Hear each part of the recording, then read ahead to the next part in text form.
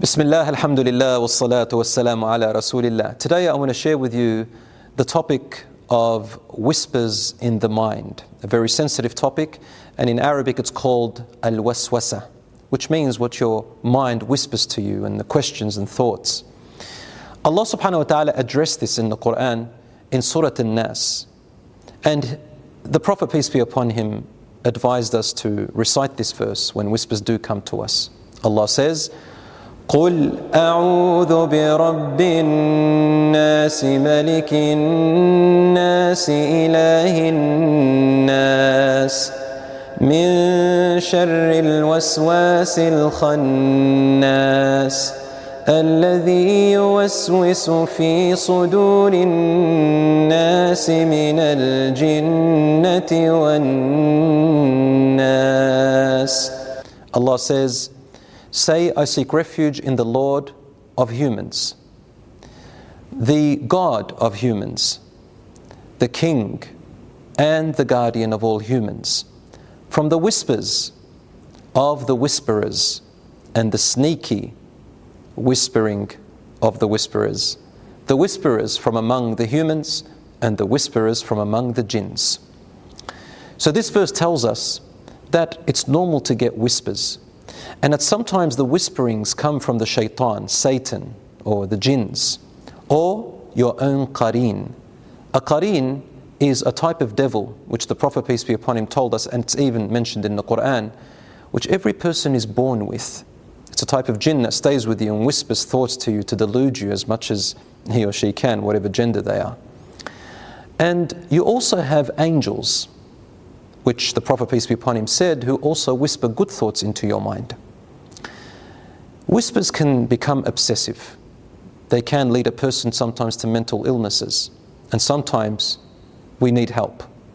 The Prophet, peace be upon him, said that there will come a time where people will begin to question too much about things which lead to senseless questions which benefits them nothing, and questions which go around in circles.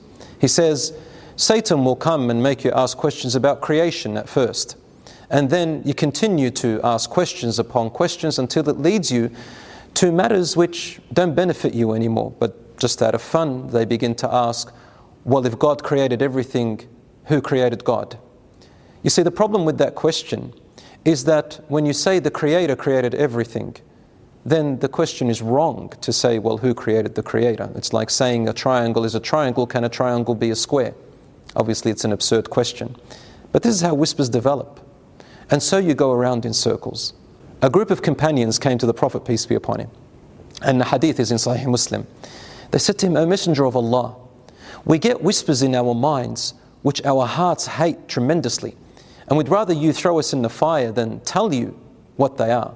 The Prophet, peace be upon him, became happy and said to them, is this really what you feel?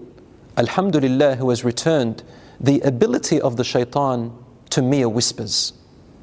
And then he said, ذَاكَ صَرِيحُ الْإِيمَانِ. That is a sign of your true faith and belief. How? When they came to him concerned about those whispers, and that those whispers are frowned upon by them, and they don't believe in them, and they don't want them to say there, it showed that their faith in their heart rejected it. So the Prophet, peace be upon him, is telling us that when whispers come to your mind, it doesn't mean that that's who you are. It doesn't mean that that's what you believe. That it even happened to the companions. Now we've dealt with the companions, we've dealt with the shaitan and the jinns and the qareen. But the verse of the Quran also talks about people who cause doubt in your mind and whisper from the humans. They're a little bit harder to deal with. The humans who come and whisper to you may cause doubts. You may say, A'udhu billahi minash shaitanir rajim. I seek refuge in God from Satan the outcast. But the human will stay there. They're the people who throw into your mind doubts upon doubts upon doubts. The scholars said, if it's not severe, then go back and read the Quran, learn the meanings of the Quran, and inshallah, it reads you and it brings you back to guidance.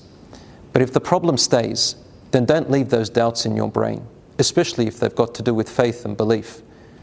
The scholars such as Ibn Taymiyyah said, go and ask people of knowledge and scholars and present to them what these thoughts are, and gain more knowledge, understanding and counter arguments to them. And insha'Allah, they will be destroyed. Brothers and sisters, some people do develop into some kind of mental illness which becomes a problem, and you may need to seek someone beyond a scholar or a sheikh. So please also try out a professional therapist, and I do advise to go to a Muslim therapist who knows their religion a little bit better, because they can give you two anecdotes, the one from Islam and spirituality, and the other one from their professionalism and their knowledge. I ask Allah subhanahu wa ta'ala to keep us protected from whispers and to keep us guided and safeguard us all. Ameen. Wassalamu alaikum wa rahmatullahi wa barakatuh.